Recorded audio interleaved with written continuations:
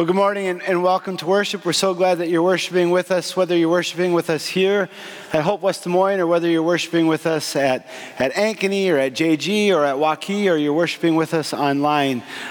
We're so glad that you're here and you're here at a day that we're pushing into and we're opening up a question that is really difficult for a lot of us to look into.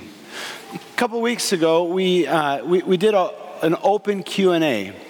A question and answer forum where we stood up here and we allowed you to ask any questions that you had. And so many of the questions that we received were about this exact topic. About the topic that you saw there in that video clip where people were responding to the question, does God still heal today? We know as we read through the Bible, through scriptures, we know that there are stories of healing. But what about the experiences that we have here and now? Does God just heal, or did God just heal in the time that the scriptures were written, or is that power still available to us here now? And I'm not just talking about physical healings, because we know that there's a lot of us who aren't just suffering from something physically, but it's also relationally. That there's a relationship that's been broken, a relationship that's been fractured. That you've been praying and praying and praying that God would somehow miraculously heal that relationship. Or I think about the world, and we talked a little bit about this last week, the world that we live in and how constantly under pressure, especially the young people of our community, how constantly under pressure they are. And the incredible rate of anxiety and depression that causes in kids, but also in adults. That mentally, emotionally, we need to experience some sort of healing, of restoration, that somehow we'd be able to be put back together. And the whole idea of healing, especially when we haven't experienced it ourselves, when we've been asking for it, can be one of the biggest roadblocks we experience when it comes to faith. If there is a God, and there is a God who is good, and a God who longs to be in relationship with us, then why doesn't he show up? Why doesn't he answer when I call, when we call? When we plead on our behalf or on others' behalf? Where is God in our brokenness? It's a huge question. And it's a question that's very important for us to be able to honestly look at. And it's a question that we find ourselves here as we continue on our summer sermon series called the Summer of Acts that is going to last most of the summer. Where we get a glimpse and we hear about the beginning of the church. The beginning of the New Testament is Matthew, Mark, Luke, and John. The Gospels, they are called, which literally means good news. The good news of Jesus Christ. The good news, the gospel of Jesus Christ, which demonstrates the love that God has for humanity, that he sends his one and only Son into the world. It's the story of the gospel, the good news. And one of the writers of the gospel is a guy by the name of Luke, who goes on in his account. And he tells the story of what happened from the resurrection of Jesus to the beginning of the church. Which is how you and I are here today. We talked about 2 weeks ago that Jesus had just appeared 11 times to over 500 different people. After he had been put to death, after he had been raised to life, he appears to over 500 people. And every person that he appears to comes to this new incredible belief that what he promised and what he said actually was happening. It was mind-blowing. And Jesus had a call for those people, had a mission for those people, had an invitation that all who would experience his resurrection would be able to be a part of the movement of God in this world that you and I are a product of today. And he says, you're going to be my witnesses. You're going to be the vehicles, the vessels that's going to carry this message, not just to Jerusalem, but to Judea and Samaria and the ends of the earth. That through you, no matter how limited you feel that you are, through you, the message of the good news of Jesus Christ will go throughout the world.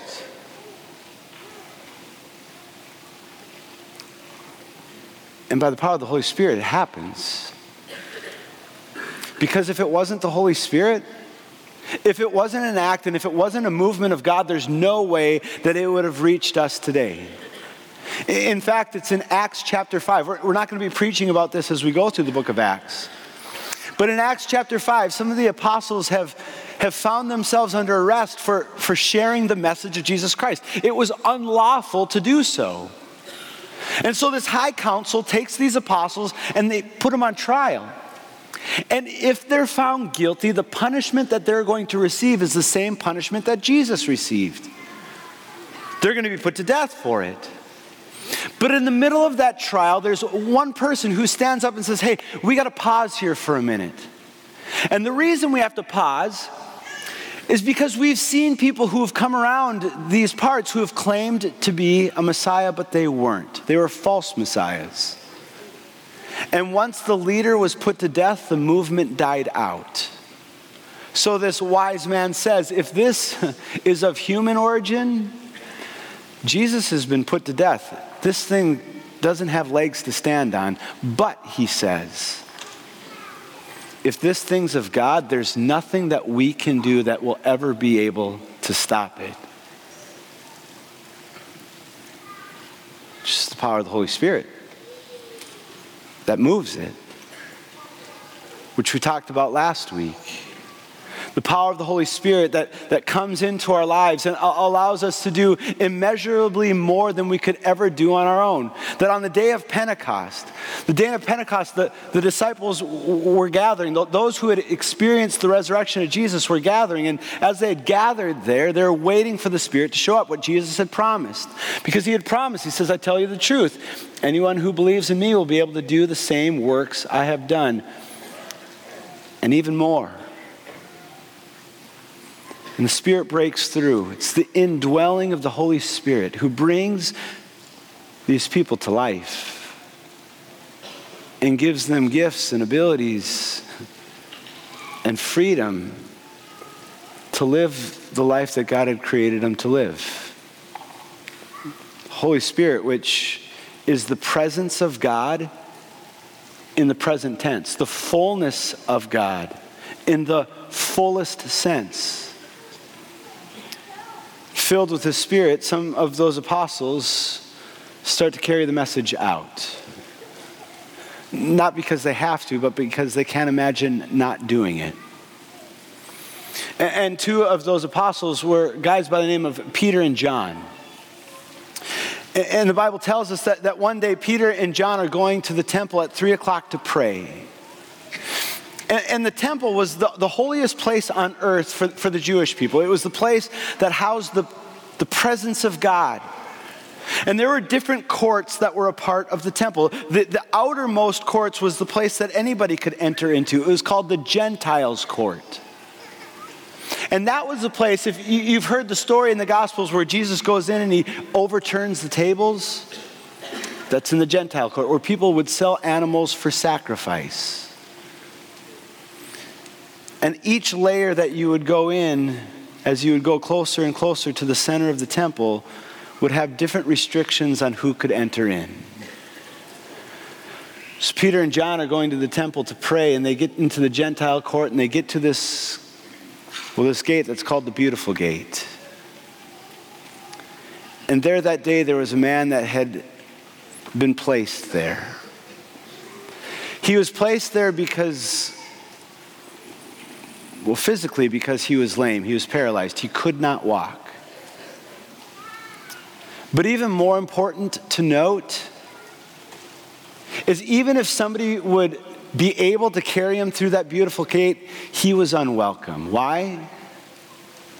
Because at this time, if you had any sort of handicap or disability, you weren't welcome. which is a really important message and lesson for us to learn. Because sometimes, either we do it to ourselves or unintentionally we do it to other people. That if we learn about or understand something that's going on in somebody's life, intentionally or unintentionally, we basically say, you're not welcome here. Which had literally happened to this man. And so the best that he had to hope for, the greatest gift that he could ever imagine that he could be given, is to receive the pity or the charity of those who would enter into the temple.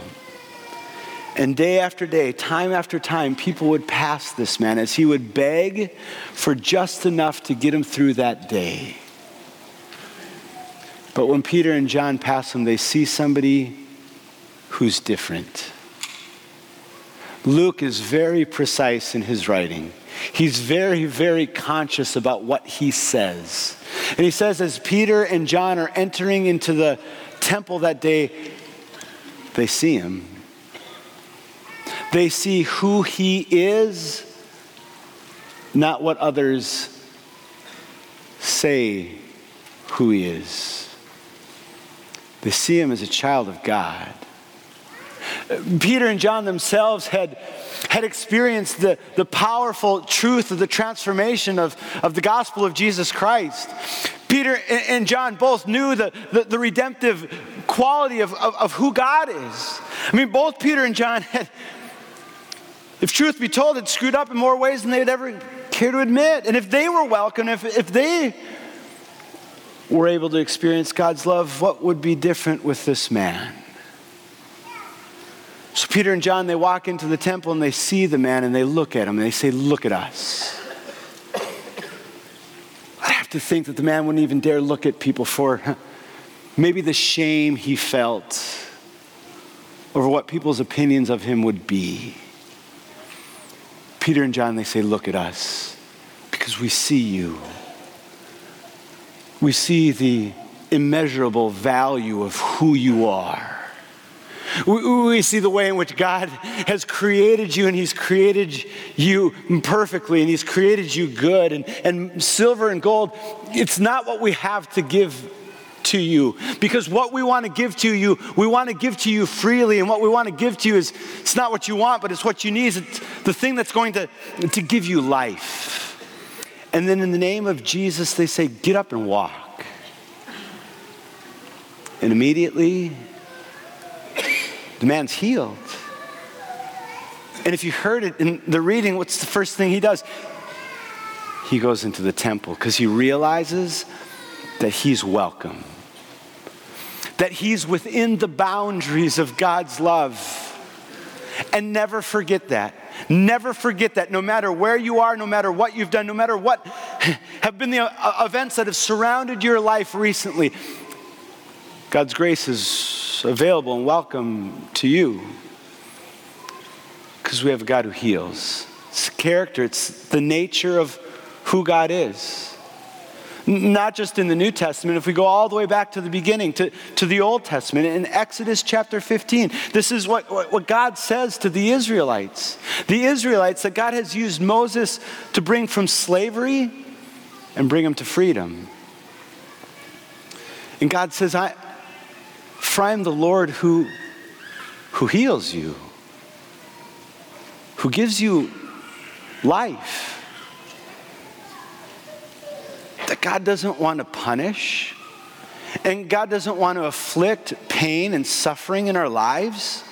That God is a God who wants to restore us, to renew us, to have us experience the completeness and wholeness of what he created us to live.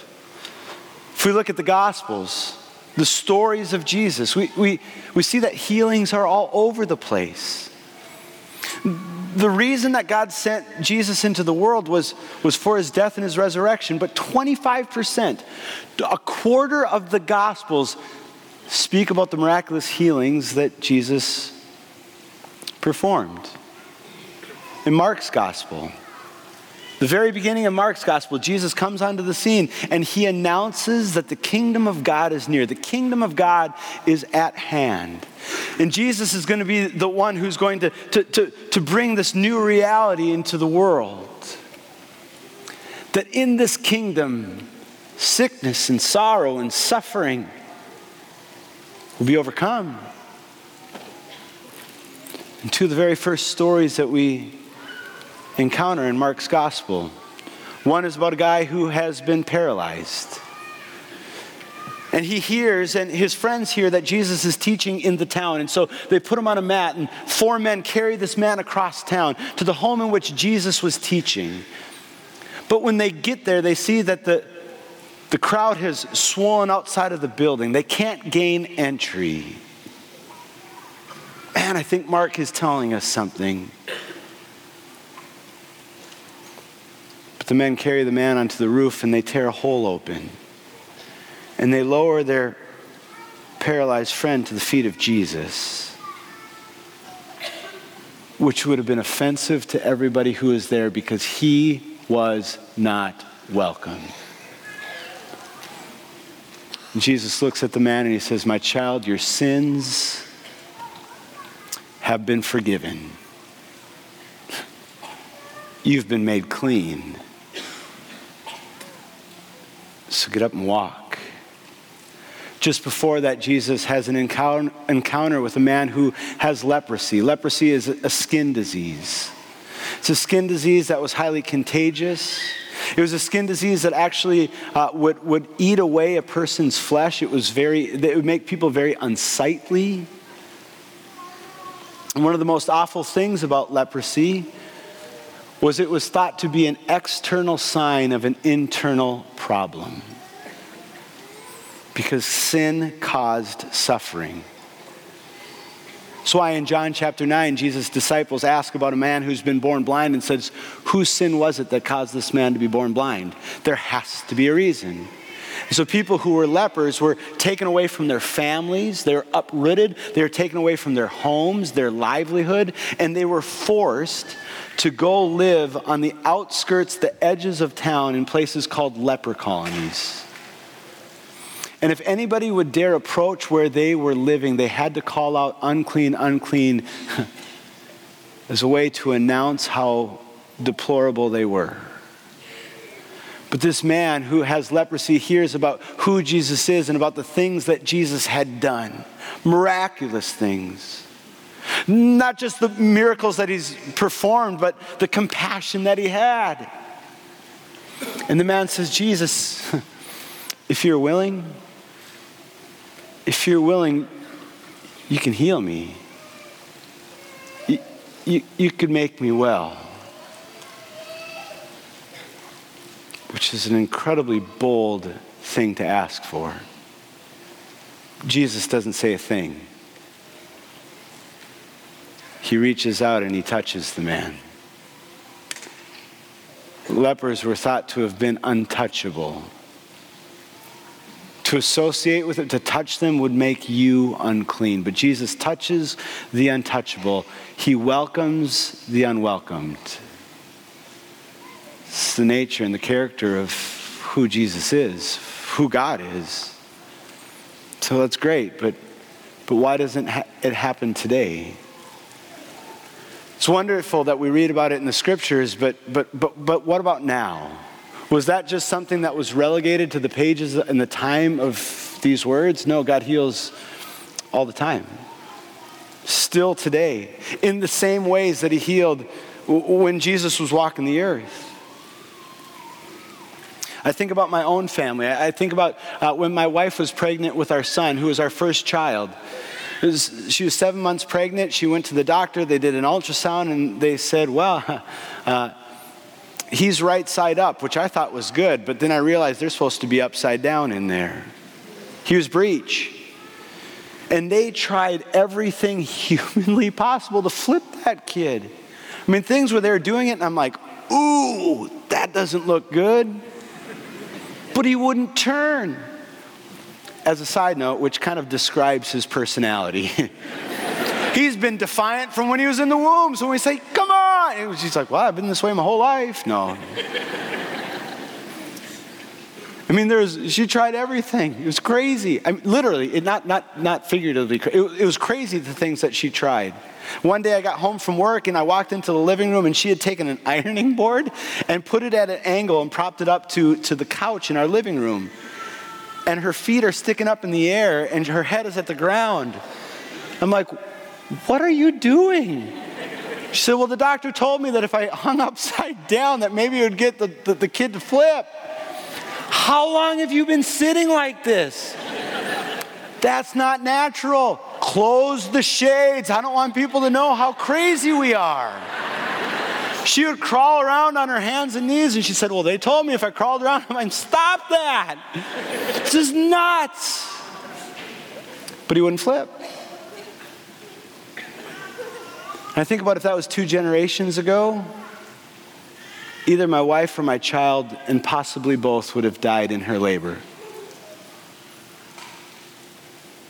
The gifts that God has given people to know medicine brings healing in the ways that sometimes we're tempted to dismiss.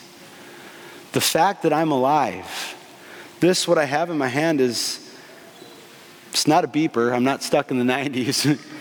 It's an insulin pump. I've been type 1 diabetic for 30 years. And it's amazing to me because if it was 100 years ago, I'd be dead. But God has gifted scientists and researchers and doctors who heal through the work that He's gifted them to do. And sometimes it haunts me because I know that there are people in this world that don't have access to medicine. And something that I don't even think of, people are still dying from. It's not just medicine. It's all mental and physical health providers. We see healing happen all the time. Therapists who come alongside people and help people walk through the most difficult seasons in their life, and they bring them back to health. But to say that God only heals through medicine and counselors and chiropractors and therapists would be to dismiss the power of the way in which God heals miraculously as well. Last year I was in Haiti. People say, you talk about third world countries, Haiti's a fourth world country. And as I would talk to people in the community, they would talk about all of these miraculous, unexplainable healings that happened all the time because they don't have access to medicine. But it's not just in third and fourth world countries, it's right here at Hope as well. You'd think that I'd have to search high and low to share a story where somebody was miraculously healed. No, we hear about it all the time. Preaching on this weekend, there's been a flood of people who have come up and said, can I share my story with you? It's remarkable. One of the people who helps with our Alpha course, an incredibly powerful course that God has used here at Hope, her name is Kristen Orton. And somebody said, do you know Kristen's story? And I'm going to invite Kristen to come forward. So do you know Kristen's story? I had no clue of what had happened in her family's life. And so rather than me tell you about Kristen's story, I've invited her to share her family's story. So everybody say, hi, Kristen. Hi, Hope. Kristen, share with us. What's the story? How have you guys experienced healing in your life? Yeah. Well, my husband and I have 3 kids. They're actually down front this morning. But up here, my kids, my oldest is Luke. He's 12 right now. My daughter, Audrey, is 9. And our youngest daughter, Josie, is 6 now. And this story was with Josie when she was a whole lot younger. She was probably 2 or less. And she had ear infections, and the kind of ear infections that would start one round of antibiotics, and it would take a second round of antibiotics, and then she'd still have fluid in her ears, so they would take forever to clear up. And eventually we noticed that her speech development wasn't the same as the other kids. And so we eventually got referred to an ear specialist who decided that we needed to put tubes in her ears, which was great. And it helped with the infections, it helped with all sorts of things.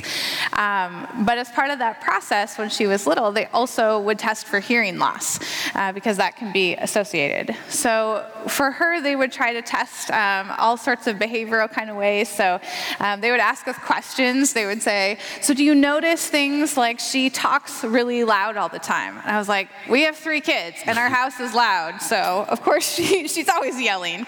So I don't know. And they'd say, well, do you notice if you call her name, like she doesn't answer? And I was like, well, she's 2. Of course she doesn't answer me sometimes. I don't know.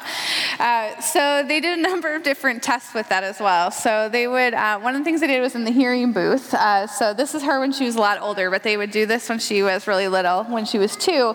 And the soundproof booth, they would put earphones in her ears, and then they would be able to do different beeps, like at different pitches and different, higher or lower, and then they would track kind of when she would respond. So they would give her like a little cup of bears, and they'd say, when you hear the beep, put the bear in the cup. And when she was really little, they couldn't get great data on her because she would lose her attention span halfway through. So they would get some of it and then not always. And so at one point, even during her surgeries, they decided, they said, well, we can do another kind of test that will be like when she's asleep, somehow we can test whether her brain's responding to different pitches. And so they got some really good data off of that one. And then eventually her data from the hearing booth as she got a little bit older also matched it as well. So I am a certifiable data geek. So I would keep copies every time we would went because I found it fascinating what they were able to do. So this is her audiogram. There's 2 lines for both of her ears, for her hearing in both of them. The left side of the graph is the low pitches, and then further to the right are the higher pitches. And then the vertical axis tells you how loud it was before she would respond or before she would be able to hear it. And so with softer at the top and louder at the bottom. And they told us that normal hearing should be within the 0 to 20 range. So it should all of her dots should be up at the top. And so for her, she had mild to moderate hearing loss in both ears, because you can see they were down in the 40s to 50s, both at the low and then at the high ones as well. And so when that happened, they told us that hearing loss is permanent. There wasn't anything they could do about it to fix it, so she would have to wear hearing aids. One of the things that's fascinating is if you look at the date when that test was done, 3 years ago today, which is just fascinating. Isn't that crazy? But Kristen, since I've really gotten to know you and your family and Josie, I've never seen her with hearing aids. So what happened? So something changed, obviously. So we were, actually things were great. Her hearing was great. She would go in every once in a while and they would check and adjust her hearing aids, and they were working great. And I knew that they were working, so after she got her hearing aids, we had just little incidences where like she was chatting with me after she got them, and all of a sudden she would stop and she would say, I hear myself. Like, I hear myself. Do you hear yourself? I was like, yeah, I can hear myself when I talk. And so she had never heard that before. Or I tucked her in for a nap one of those first days, and I rubbed her back as she was going to sleep, and she kept saying, what's that noise? What's that noise? And she's like, is that crickets? I was like, no, that's the sound of my hand rubbing on her shirt. And she had never heard that before. So I knew that they were definitely working. So at some point about fall of, I think, 2015, I, as part of the Alpha Ministry, have a number of different friends that had prayed for us throughout all of her surgeries and everything. And I had a prayer partner, or a friend of mine, that came up and they said, Kristen, I've been praying for Josie a lot lately in her hearing. And I was like, well, that's kind of weird. I mean, thanks, but, she's good. So I don't really need, move on to someone else. She's fine now. And then I had another prayer partner, differently, who said, Kristen, I was praying for your family, and I just really feel like we're supposed to pray for Josie's hearing. I really feel strongly we're supposed to do that. And part of me at first, I was like, well, I don't know why we need to pray for that. And I was like, guys, I'm on the prayer team too. Like, I've been praying for her. We've been praying for all sorts of things. Like, her surgeries went well. She's had great guidance from the doctors. They got great data. She's got hearing aids. And when I really thought about it, I realized I wasn't sure that I ever really prayed for the the hearing to just be fixed. I prayed for all sorts of other things around there, but I never really prayed for the big thing, for the really big miracle. So so my friend and I decided, we're like, well, we don't have anything to lose, so we might as well pray for it. So we decided our daughters were in dance together, and so I said, well, we're already going to be together, so let's just, when they're done dancing, we'll just pray for her, and then, we'll see what happens. So it was after dance, we were out by the car, so it was really fast. I mean, we had 2 5-year-olds who were tired and hungry and just wanted to eat cookies after dance. So we prayed really fast. It was, God healed Josie's ears, put her ears back to how you made them. Really fast and simple. And then a day or two after that, she was going back for another just regular hearing test for her hearing aids. My husband was with her inside the booth while she was responding, and I was watching her data show up again on the computer screen as it came up that day. And this is what it came like that day. It was perfect. Yeah.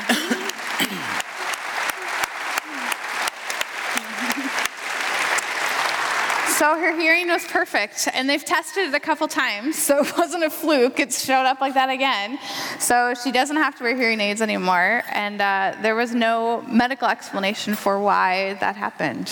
I think sometimes that's, from what I understand from people, is it's really hard to kind of share those stories. Yeah. Because sometimes you wonder, are people going to think you're crazy? Are people going to think you're making it up? That's why it's good that you're a data geek. That's right. A good thing. But also, one thing that you've shared is all the things that you've learned through the process. Yeah. What have you learned? A ton. I think first and foremost, it was really an experience that God is so big and God is so good.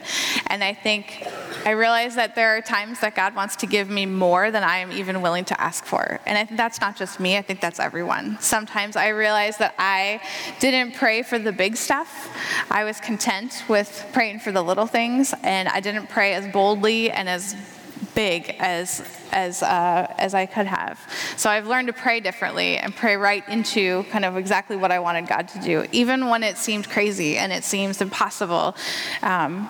And I think that's really hard to do, because the other really big thing I've learned is how powerful it is to have that community of praying people around you, and to use the people who are gifted in prayer around this church to help with that. And you feel crazy when you're with someone and you verbalize out loud and you're asking God to do something that everyone else says is impossible. And so that's a really vulnerable place to be. But I've realized that there's other people who can speak God's truth and God's love and just pray in ways that I couldn't do when I was in the midst of it. And so that was really important. Well, Kristen, thank you so much for sharing your story. Give God praise for Kristen and for her family. Thank you.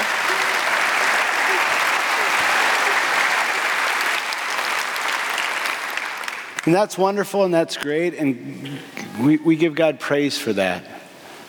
But here's what I want to talk about now. Because it doesn't always happen that way, does it? For every story that we have like Josie's, we have stories that don't end up the same way. For every miraculous story where somebody who has cancer, all of a sudden they do a PET scan and they can't find tumors anywhere, and everyone says, oh my goodness, God just healed, and God healed in an extraordinary way, and we can't explain it. And we say, oh, that's wonderful. We can explain it because we have a God who heals. But what happens when he doesn't? I think about myself, and I think about being a diabetic, that I have prayed time and time again. My parents, when I was first diagnosed as a 9-year-old, prayed time and time again that God would not allow me to control my diabetes, but would take it away from me. Hasn't happened. Just hasn't. I don't know why. I know, even in good control, that it's going to shorten my life. And to be honest, I'm not okay with that. I don't believe that that's a good gift. And I believe that we have a God who wants to give good gifts. So I'm going to keep asking. And I'm going to keep expecting There's a fascinating thing about healing that we need to turn to when we talk about things like these. One of the words for to heal in the Greek, the language of the New Testament, it's this word. The word is sozo. Everybody say, no matter where you're worshiping, everybody say sozo. That word means to heal. You want to know what else it means? It means to save. We have a God who heals, but more importantly, we have a God who saves, who brings the kingdom come. That through the power of Jesus and the power of His Holy Spirit, the gates of eternity, the gates of salvation, the gates to God's kingdom have come into our midst, that they're open to us. Two of the most miraculous stories in the New Testament. Two of the most mind-blowing miracles that Jesus performed. One was to a guy by the name of Lazarus. That Lazarus had gotten sick and he'd actually passed away. And Jesus shows up on the scene after he had been dead for quite some time. But Jesus commands Lazarus. He says, "Lazarus, come out." And Lazarus goes from death to life. There's a guy by the name of Jairus, and Jairus has a daughter, and his daughter gets sick, and his daughter passes away, and so he pleads with Jesus, and Jesus comes and commands her to rise from the dead, and she raises from the dead. She goes from death to life. But sometimes I think we forget that Lazarus and Jairus' daughter, physically, they're not with us any longer. There is a finite aspect to the world that we're living in right now. Our bodies will not last forever. I'm reminded of this as now I don't read things like this, I read things like that. Our bodies can only go so long. But God doesn't promise just to heal us, He promises to save us. So at the end of our days, at the end of your day, that's not the end of you. That is your entrance into the kingdom of God. This kingdom of God that you've been created to live. So what do? We keep asking. I keep praying all the time. God, heal me. Heal me. Take this, in the name of Jesus, take this. We have people in this church that are incredibly gifted. Their gift that has been given to them through the Holy Spirit is the gift of prayer. And I'm going to ask those people to take their places right now. And if you feel called for that right now, please go. We say it at the end of worship every week. And we don't say it as a throwaway statement. We say it because we know that it works. We say, hey, we have prayer people available, and if you need or want somebody to pray with you or for you, please take advantage of that. And we don't say it because we have to, because that's what you do at the end of a worship service. We do it because we hear people who've had their lives transformed through the healing power of the Holy Spirit. Because Jesus tells us in Matthew chapter 7, He says, ask and it will be given to you. Seek and you will find it. Knock and the door will be opened. Because everybody who asks receives. Everybody who knocks or who seeks finds. And anybody who knocks, the door is open. Jesus says, how many of you parents who have children that you love, how many of you parents, if your child asked you for something, would you replace it with something that would hurt them? Of course you wouldn't do that. You would long to give good gifts to your children who you love. And though you are veiled with humanity, though you are sinful, though you are incomplete, though you can only see things in part, even though you are human, you know how to give good gifts to your children, how much more would your Father in heaven, who is perfect, give good gifts to those who ask Him? God is a God who wants us to experience the wholeness and the fullness of life. So we ask, so we seek, so we knock. And boldly, like Kristen said, we boldly ask God to do what everybody else would say would be impossible. Because the promise that God gives us, Revelation chapter 21, is that God's kingdom, he wipes away every tear.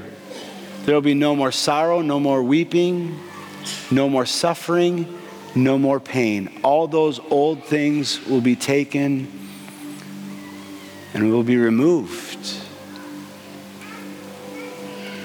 Physically, emotionally, relationally. In this world, Jesus says in John 16, we will face troubles of every kind. But take heart, he says, because I have overcome the world. To bring the kingdom into your lives. Ask, seek, knock. We give it all to him.